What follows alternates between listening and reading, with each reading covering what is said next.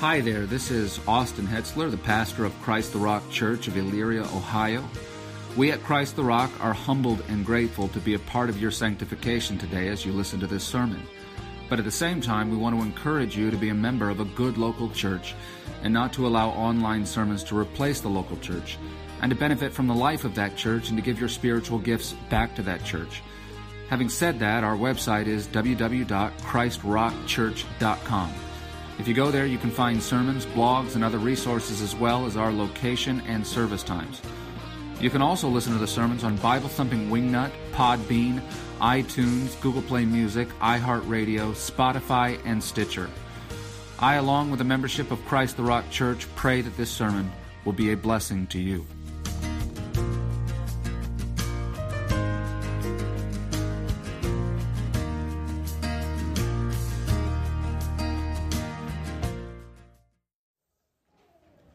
Let's pray. Heavenly Father, we thank you for the opportunity to, in a special way, on this day, set our hearts and our minds upon the incarnation of your only begotten. God from God, light from light, became one of us, and not a projection, but us in the flesh, Lord, and dwelt among us, that he may redeem us. And we thank you that you have accomplished all of this in your Son. We thank you for the wonder of your genius born out in God become man. A plan that no man could have conceived of, and a design which no man can discern. But help us glean the little that we may behold you in awesome wonder. I pray that you give us grace in this time. I pray for a movement of the Holy Spirit. And Father, we pray that this Christmas Eve, that those who are here who do not know you would come to know you.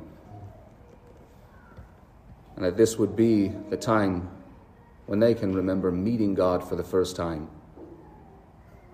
Henceforth, I pray that you give me great grace. I pray that you give your people great grace, Lord, as we seek to discern wonderful things from your word. And I pray this in your Son's name. Amen. What child is this who laid to rest on Mary's lap is sleeping, whom angels greet with anthems sweet, while shepherds watch our keeping? This Christmas Eve, Lord's Day, I'd like to do something different with you than I have done in the past. In previous years, I have told you the Christmas story at this time of year, either from Luke 2 or from one of the other synoptic Gospels. And I'm going to do this again and again, many more times in my ministry, should the Lord tarry, because the account of Mary and Joseph and Jesus in a manger cannot ever become old, not at least in a bad way. The story of Bethlehem is indeed old to us, but old in the fond and familiar way, that way which kindles old comforts with each telling. And so as Christians, we never object to its retelling. This year, though, I'd like to tell you the story of the Incarnation itself, with less emphasis upon the whens and the wheres and more upon the whats, hows, whys, and to what end. And although we will move through this story as one typically does, that being from the beginning to the end, this will also be a theological and anthropological assessment of that question from the famous afore-quoted from hymn, "What child is this?" Which in this case, with this particular child, requires a knowledge of his backstory prior to being laid to rest on Mary's lap and sleeping. And that is, of course, because he has a backstory prior to birth. And indeed it is sweeping and grand, beyond our capacity to even fully grasp. He alone in the history of the human race did not merely begin in the womb, nor in fact did he have a beginning at all. He is of eternity. And that is in fact where our story begins. Because we cannot know the child if we do not know the God who became the child. And God indeed he was.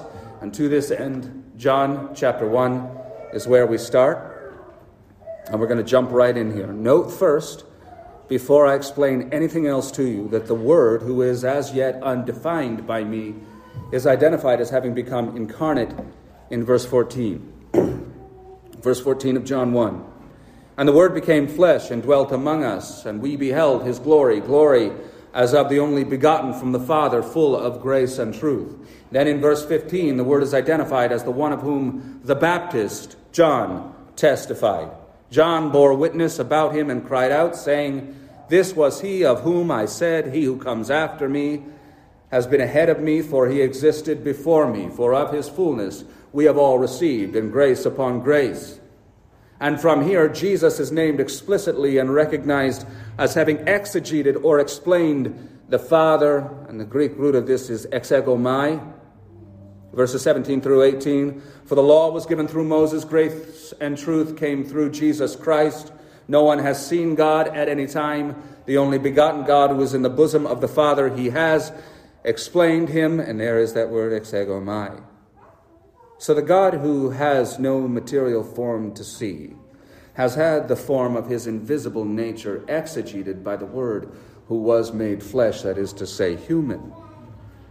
But having gained this certain knowledge that the Word is in fact Jesus who became flesh in verse 14, and therefore was, of course, that child laid to rest on Mary's lap, we are going to work through the first 4 verses which describe and define him, pausing as is necessary to explain.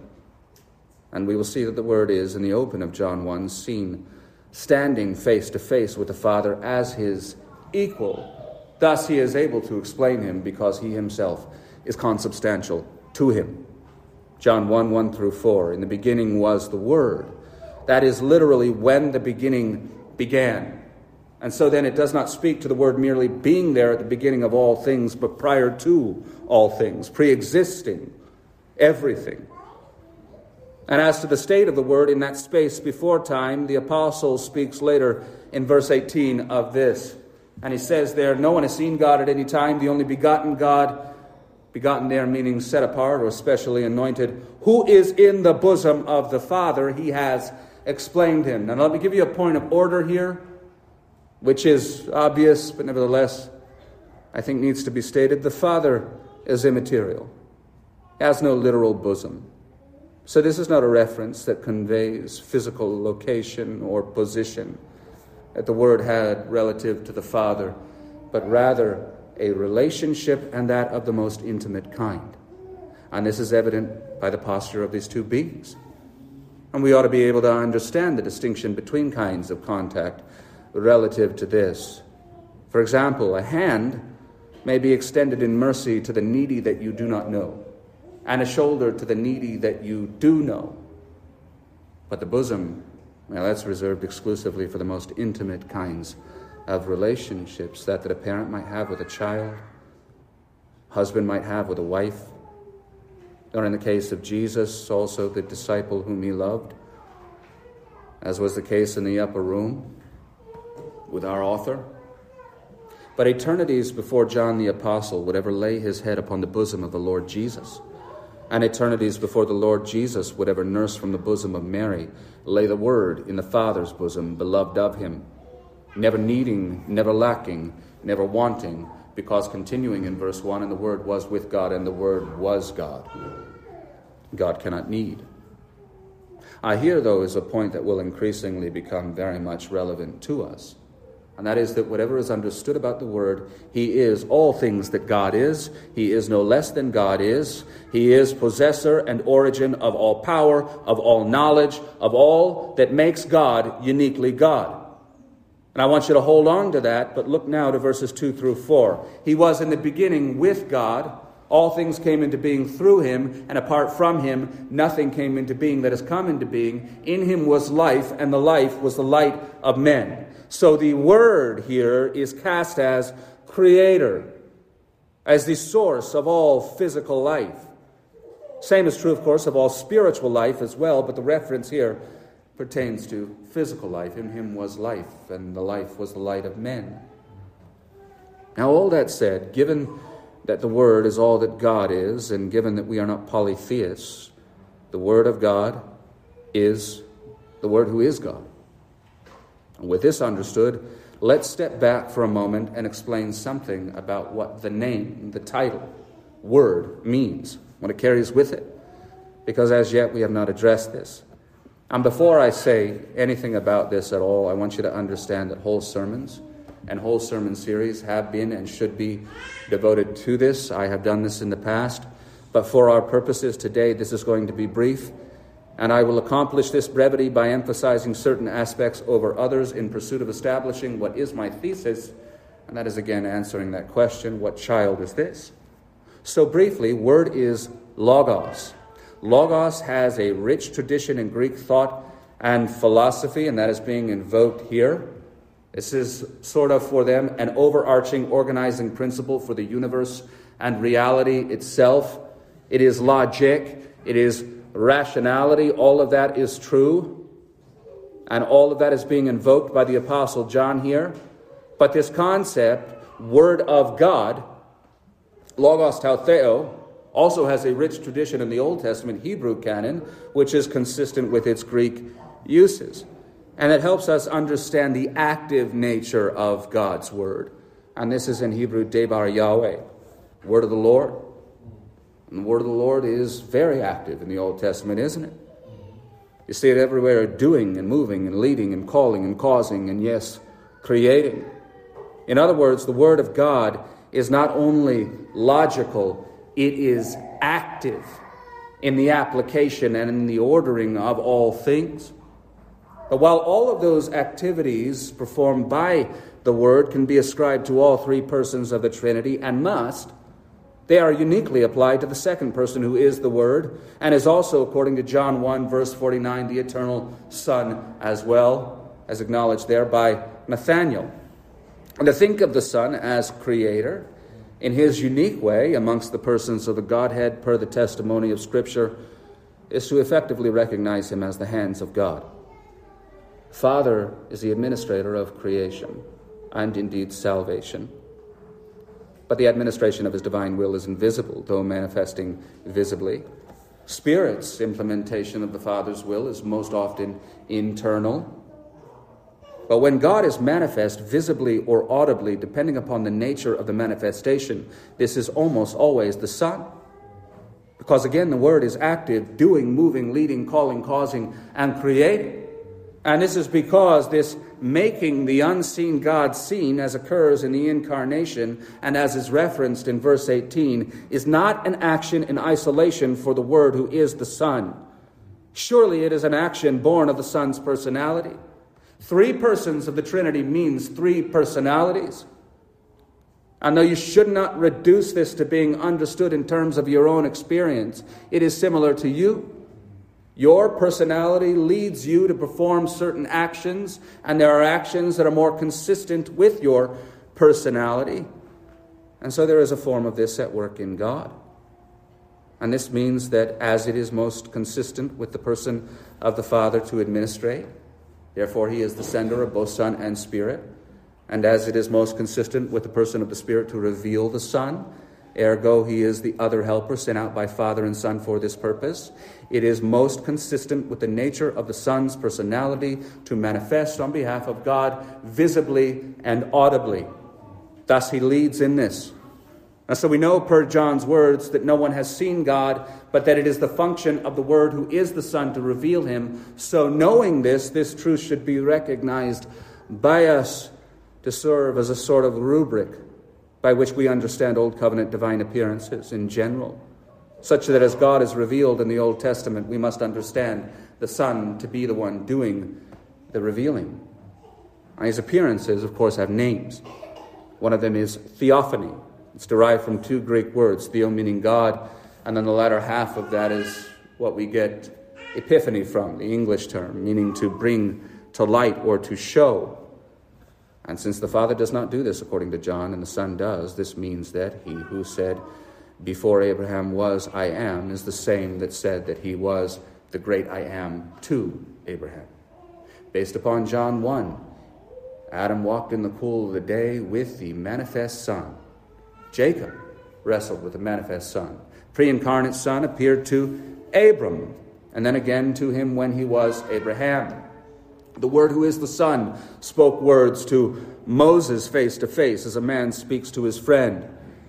And given that Christ is called the spiritual rock who followed and sustained the ancient Israelites by Paul in 1 Corinthians 10, and given the truths that we are applying, the pillar of smoke and fire, they were the Son manifesting as well.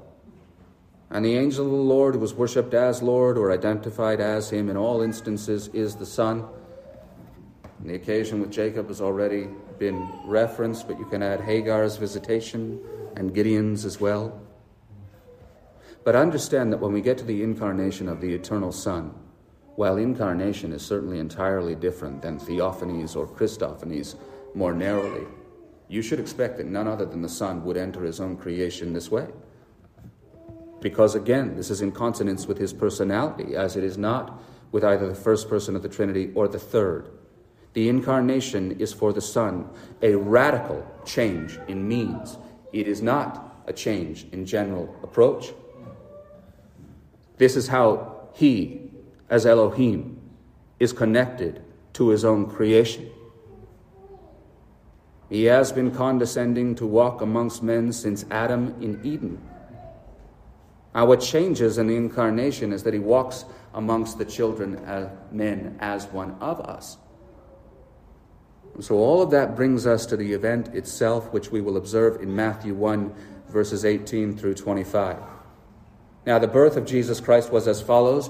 When his mother Mary had been betrothed to Joseph, before they came together, she was found to be with child by the Holy Spirit, and Joseph, her husband, being a righteous man and not wanting to disgrace her, planned to send her away secretly. But when he had considered this, behold, an angel of the Lord appeared to him in a dream, saying, Joseph, son of David, do not be afraid to take Mary as your wife, for the one who has been conceived in her is of the Holy Spirit, and she will bear a son. And you shall call his name Jesus, for he will save his people from their sins. Now all this took place in order that what was spoken by the Lord through the prophet would be fulfilled, saying, Behold, the virgin shall be with child, and shall bear a son, and they shall call his name Emmanuel, which translated means God with us. And Joseph got up from his sleep and did as the angel of the Lord commanded him, and took Mary as his wife, but kept her a virgin until she gave birth to a son, and he called his name Jesus. Now, what I would like to do from here is give you the theological and anthropological explanation of what has occurred here. Theological meaning things that pertain to God, anthropological meaning things that pertain to man, and how those two are united in the God-man Jesus. Again, this is the story of the incarnation rather than the story of Bethlehem. And this first and primary leg is going to take some time. But after we have accomplished this, we're going to address what I believe to be the primary purpose and aim of the incarnation in conclusion. Let me say here, my purpose is not to overwhelm you. Okay? Let me also, though, follow that with, this is going to be one of the most dense sermons I have ever delivered. So glean from this what you can, and if you're unable to stay with all of it, you're not going to be the only one. That's the way that we humans work. If I were listening to this, I wouldn't be able to stay with all of it. Because what happens, especially when you're a Christian and you're considering something as wonderful as this, and something that thrills your soul as this does, you'll grab onto a piece that's given, and your mind will follow that for another 35, 45 seconds. And then you'll have to find your way back to what the preacher is saying. That's understandable. That is okay. These are recorded. But please don't get discouraged. Get what you can, and then you can go back afterwards if you need to. Having said that, though, what follows is a series of truth statements that I hope are logically ordered. And these concern the union of God and man as uniquely occurred in Jesus. And the first of these is this. Jesus is one person with two natures. Jesus is one person with two natures. And before we really get into this, let me say that we should all be very, very grateful for the faithful defense of this and all that comes with it by our forefathers in the faith. This is the doctrine of the hypostatic union. which is a term and concept formulated by the church to describe the absolutely unique to Jesus condition of two natures being in one person. And this has been established and preserved through much work from stalwart Christian leaders who stood fast against many satanic attacks in many generations in order to deliver to we, their spiritual children, an intact Christ who can actually save. To give you an idea of the number of attacks that our spiritual predecessors have had to stave off in order to deliver this intact to us, let me give you the names of the various different and distinct heresies that they had to put down. And you'll learn something just from the sheer volume of these. You ready? Although it's more important that I be ready so that I can actually pronounce these. Here we go. Ebionism, Gnosticism, Adoptionism/Modalism, Docetism, Arianism, Apollinarianism, Nestorianism, Eutychianism, and Monothelitism. For 3.5 centuries, the church was in the trenches fighting against these heresies, all the way from Nicaea in the 4th century to the Third Council of Constantinople ending in 681. But the clearest and most succinct statement on the truth of these two natures comes from Council of Chalcedon in 451, and I will begin by reading this to you now. Council concluded the following: following the Holy Fathers, we all with one accord teach men to acknowledge one and the same Son, our Lord Jesus Christ, at once complete in Godhead and complete in manhood, truly God and truly man, consisting also of a reasonable soul and body, of one substance with the Father as regards his Godhead, and at the same time of one substance with us as regards his manhood, like us in all respects apart from sin, as regards his Godhead, begotten of the Father before the ages, but yet as regards his manhood, begotten for us men and for our salvation, of Mary the Virgin, the God-bearer, one and the same Christ, Son, Lord, only begotten, recognized in two natures, without confusion, without change, without division, without separation, the distinction of natures being in no way annulled by the union, but rather the characteristics of each nature being preserved and coming together to form one person and subsistence, not as parted or separated into two persons,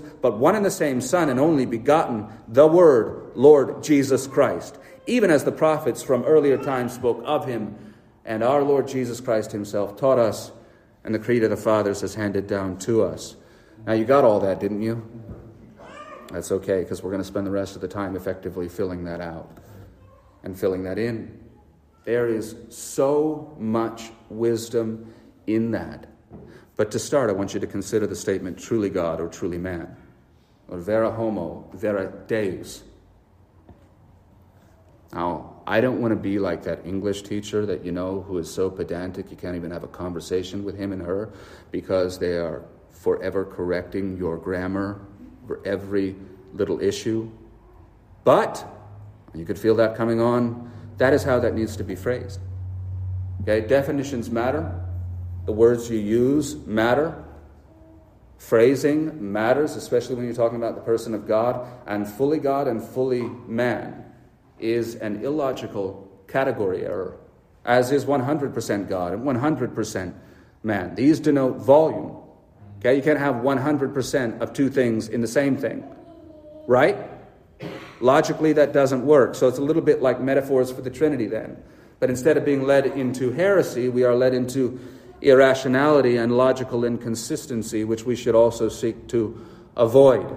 Our wise spiritual ancestors recognized this and thoughtfully delivered this phrasing to us, and we should use it. Truly God, truly man.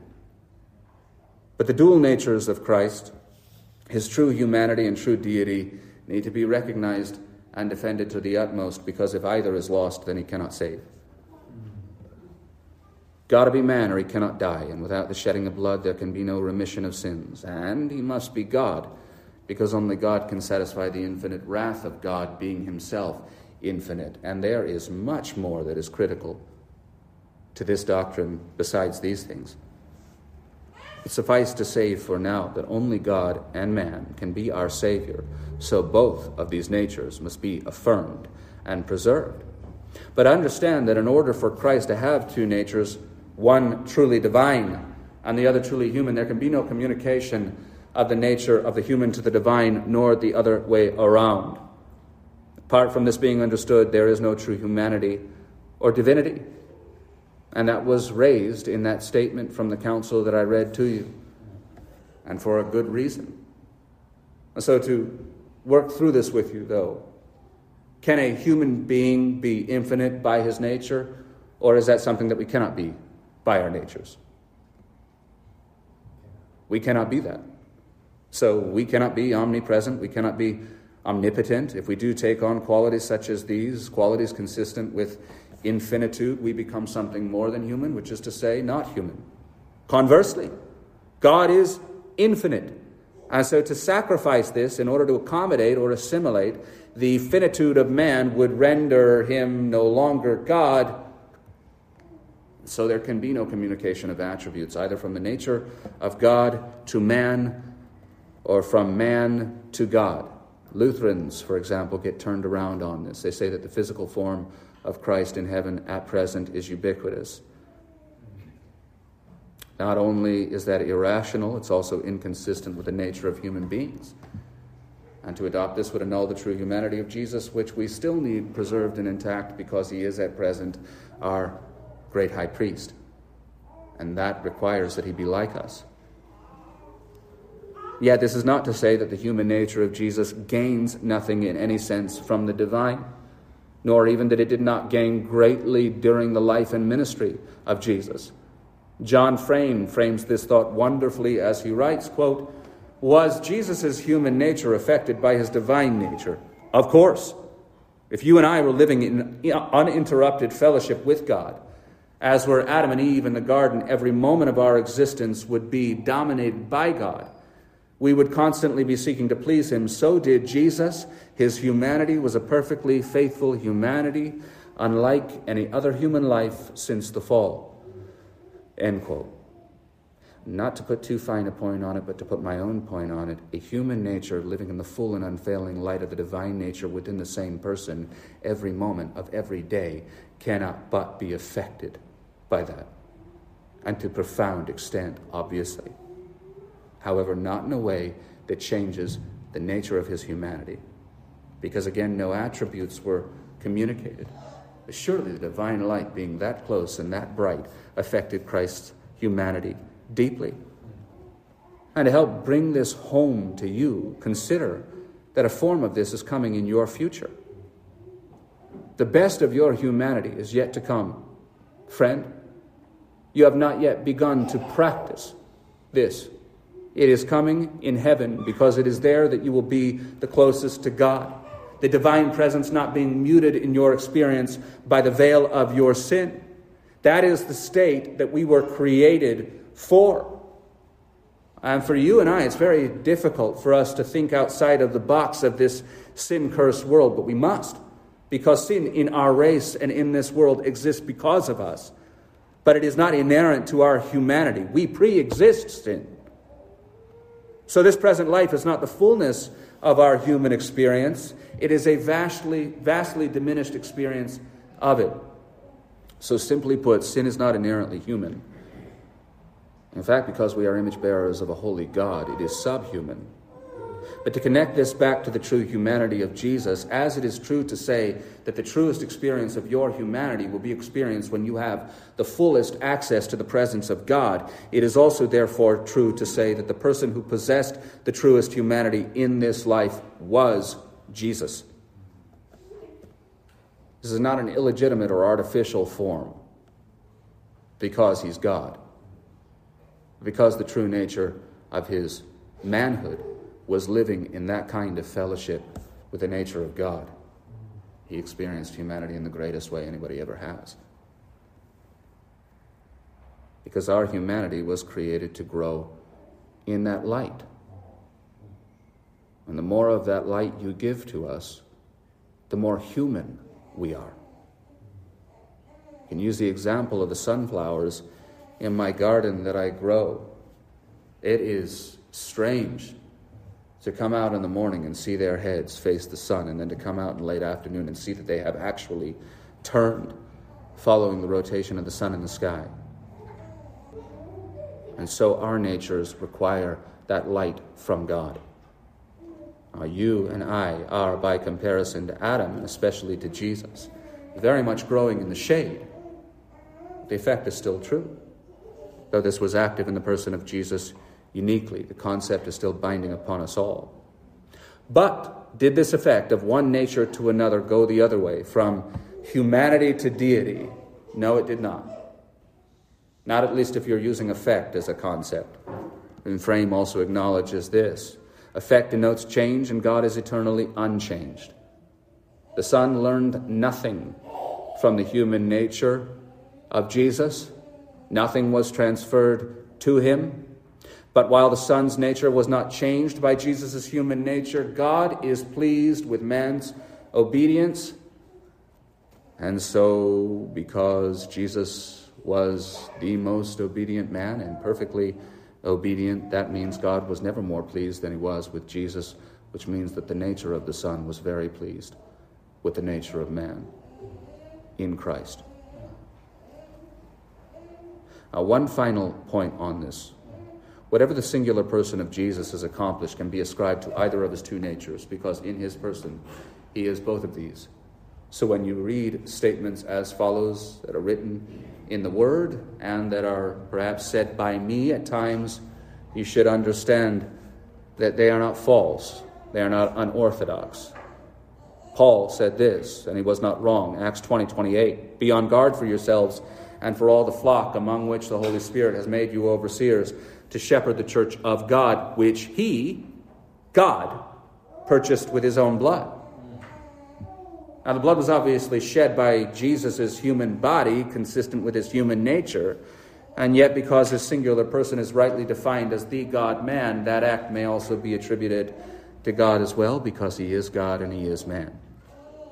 Now, though, that we have established the two natures, I want to hone in on that human one. And so the next true statement that I have for all of you is the human nature of Jesus is real, and it had to be.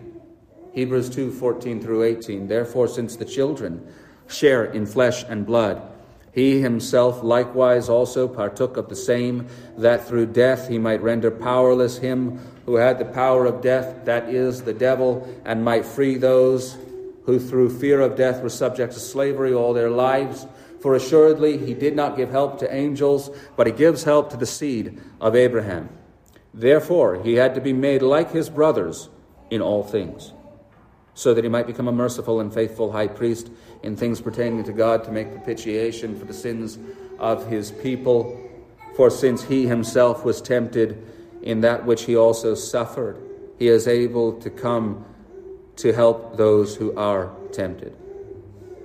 Now, many through the ages have attempted to preserve the deity of Christ by diminishing his humanity, but as the author of Hebrews states, if not a true man, Jesus is neither able to be the Savior of man nor the sacrifice given on behalf of men.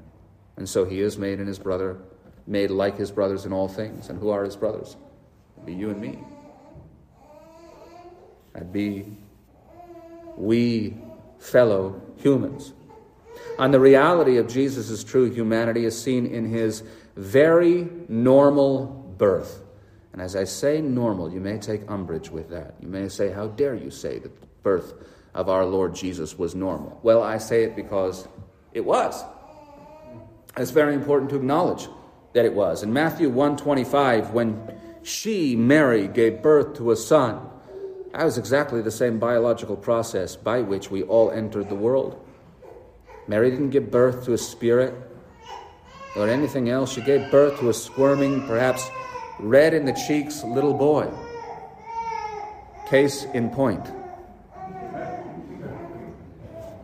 And because this is true, this means that the man on the cross bled and the man risen from the cross ate, because the baby born of Mary was actually born in the normal way. Now, what wasn't normal at all, and what bears heavily upon the issue of Christ's humanity and the nature of it, was his conception. This was entirely unique amongst our race, and we will consider the implications of this now. Jesus had no earthly human father. Back to Matthew 1. Now the birth of Jesus Christ was as follows.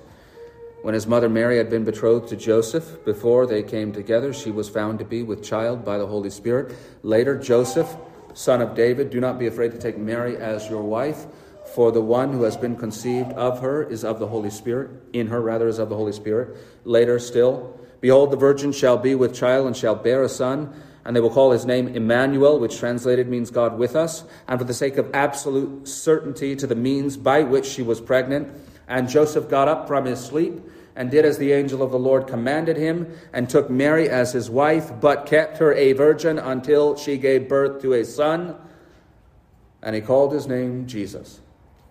It is through this that Jesus is kept without sin. And despite what I was raised to believe, it would seem that the issue is less that the presence of sinful man is absent in the conception, and more the result of the Holy Spirit's presence in conception, given that the contribution of the sinful woman is still present. The means of this seems to be revealed in Luke 1:35, as it was there in the Holy Spirit's working in Matthew. But I'll read that to you. The angel answered and said to her, the Holy Spirit will come upon you, and the power of the Most High will overshadow you. And for that reason, the Holy Child shall be called the Son of God. She is pregnant of the Holy Spirit. And by this power, Jesus is mystically kept from inheriting the sins of his mother or her forefathers and mothers given in Matthew's genealogy. But to help you understand how critical this issue of Christ's true humanity is, here is the Apostle John speaking of this unambiguously.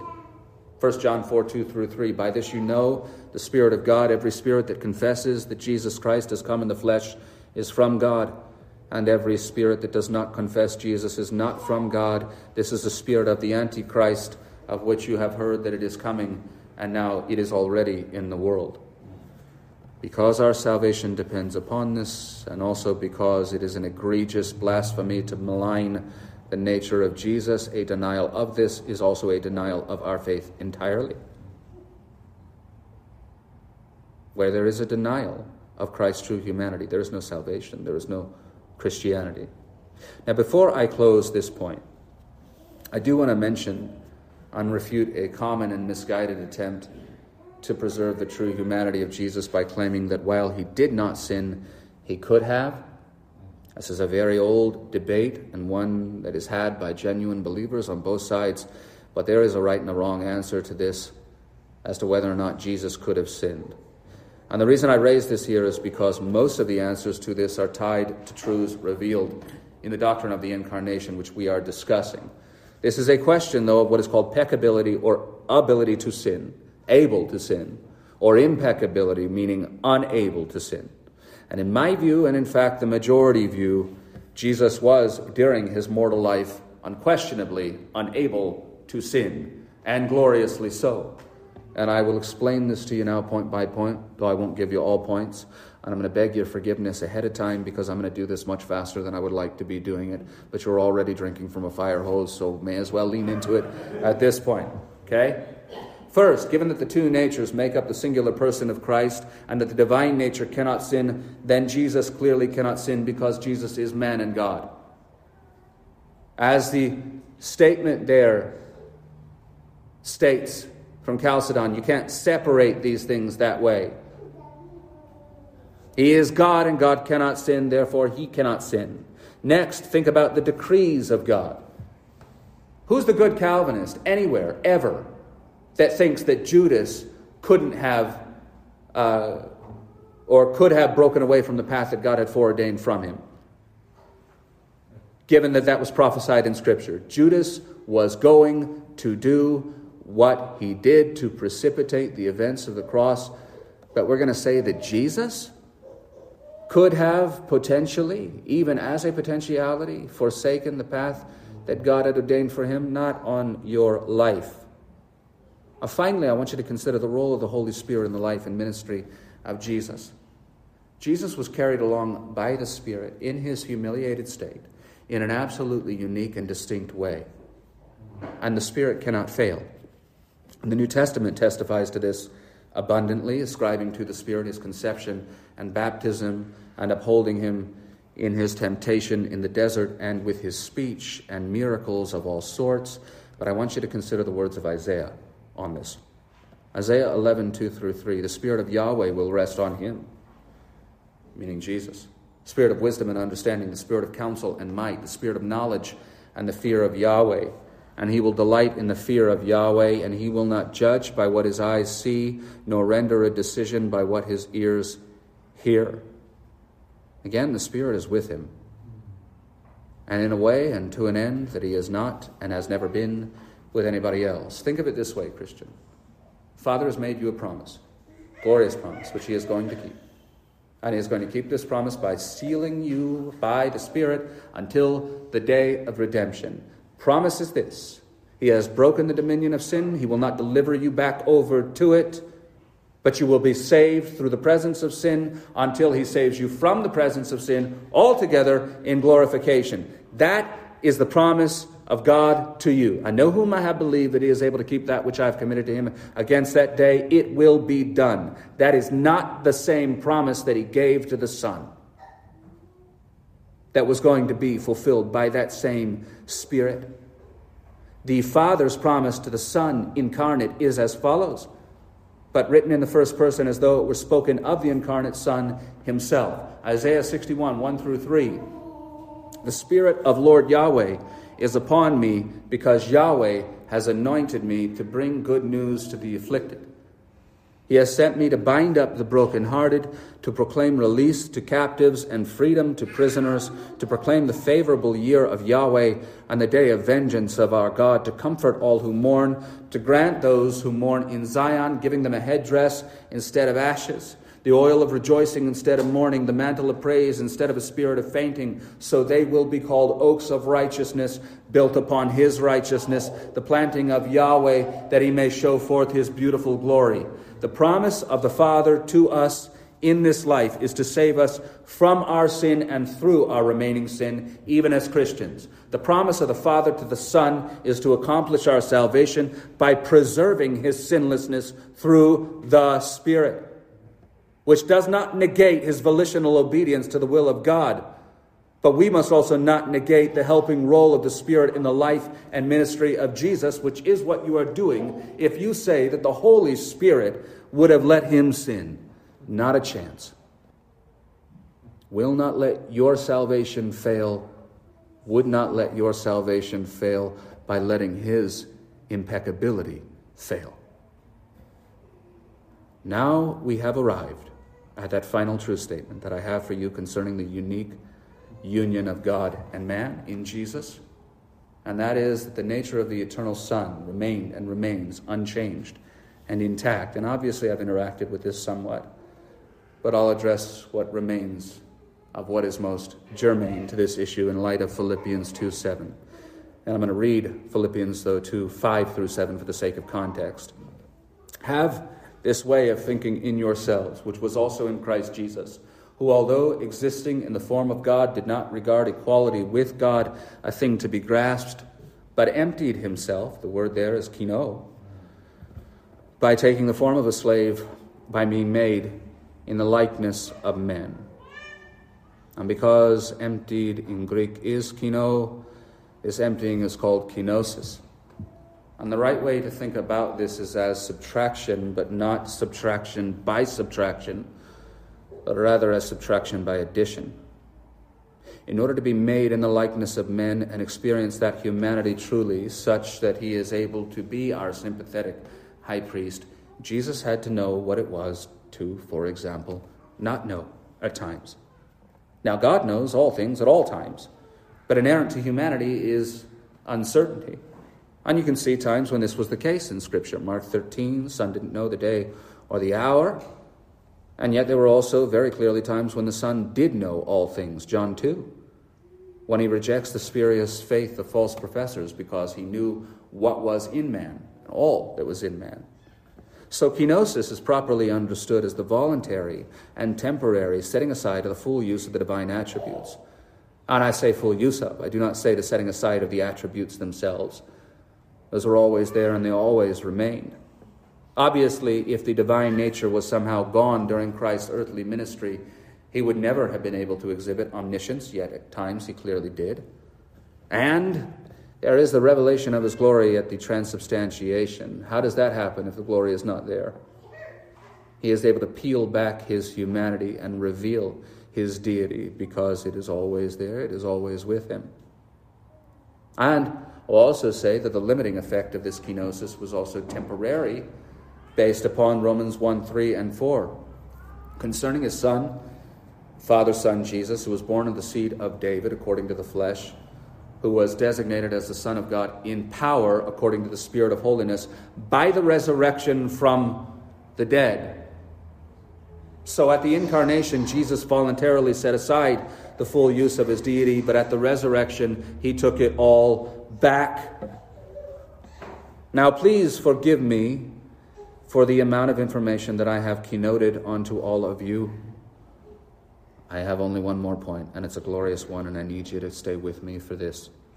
Okay? And it concerns the great why of the incarnation. And I say the great why because there are many whys which I cannot address now. But I do wish to leave you with the one that I believe to be preeminent. And this is that the Word became flesh to become our atonement. And this is supported in so many places in Scripture, but I want you to consider Hebrews 10, 4 through 7. For it is impossible for the blood of bulls and goats to take away sins. Therefore, when he comes into the world, he says, sacrifice and offering you have not desired, but a body you have prepared for me. In burnt offerings and sacrifices for sin you have taken no pleasure. When I said, behold, I have come, in the scroll of the book it is written of me to do your will, O God. Now, there is but one phrase from that I wish to parse with you now. And it is, sacrifice and offering you have not desired, but a body you have prepared for me, and especially the latter half of that. But a body you have prepared for me. And we will do this through a series of simple questions. Who is the me who has had a body prepared for him? Me is the he of verse 5 who came into the world. And who is the you who prepared the body? Quite evidently the you is the Father. Finally, in context, what has the body of the Son been prepared by the Father for? That would be sacrifice, because it is impossible for the blood of bulls and goats to take away sins. A lamb was prepared instead, but not in the way that the ram caught in the thicket was prepared as a substitution for Isaac. This is the Lamb of God, who God prepared as a substitution for the sin of the world. So question, Christian, why were you fearfully and wonderfully made? And don't give me that reformed Sunday school answer of, for the glory of God. That is ultimately true, yes. But for many purposes, and you're fulfilling those purposes based upon your physical capacity, which is largely determined by the constitution of your physical body. Right? But according to Hebrews 4, why did the Father so fearfully and wonderfully make the incarnate Son in Mary's womb? Well, for the same reason Passover lambs were so meticulously chosen and carefully poured over to make sure that they did not have any defect. Because that which was slaughtered for God, for the people, had to be the best. But these lambs, they were only symbols, efficacious to placate the temporal wrath of God. That little lamb set to grow in Mary's womb was crafted in the first place to be broken, to be destroyed for you and for me. Why all of the care? Why all the divine genius given to this endeavor? Carried out so carefully as to preserve all that man is and all that God is, while not commingling and thus destroying the one or the other, so that the Father could have a sacrifice worthy of pouring out his wrath upon, so that you could have a Savior capable of satisfying his wrath for you. What child is this? Well, he is, per the Bibles that you carried with you to church this Christmas Eve, the Son of God and the Son of Man, the Lord of glory and the Lamb of God and the Lion of Judah, the Almighty, author of life, arm of the Lord, advocate, amen, last Adam and Alpha, Omega, and offspring of the woman.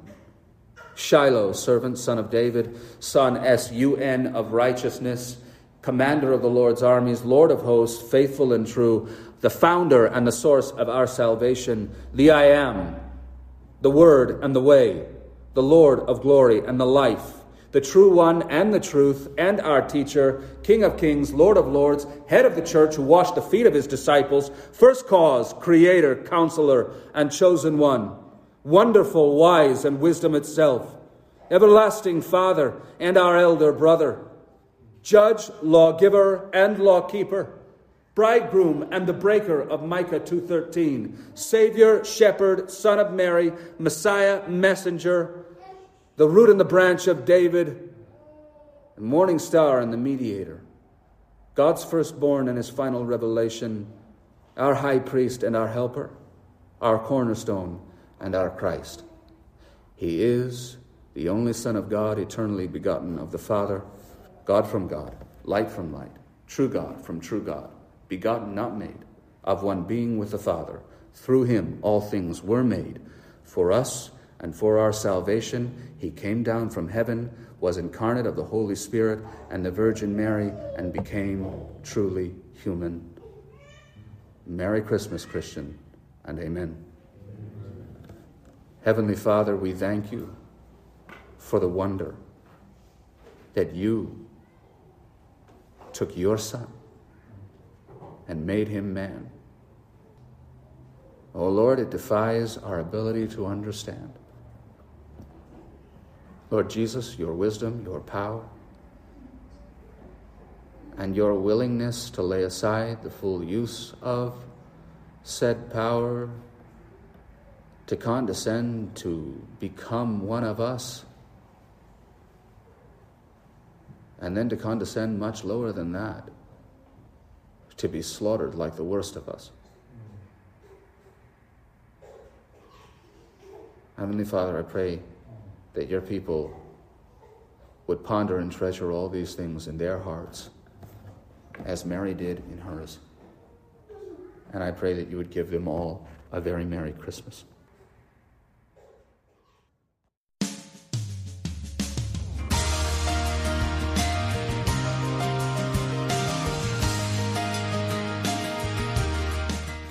Hi there, this is Austin Hetsler, the pastor of Christ the Rock Church of Elyria, Ohio.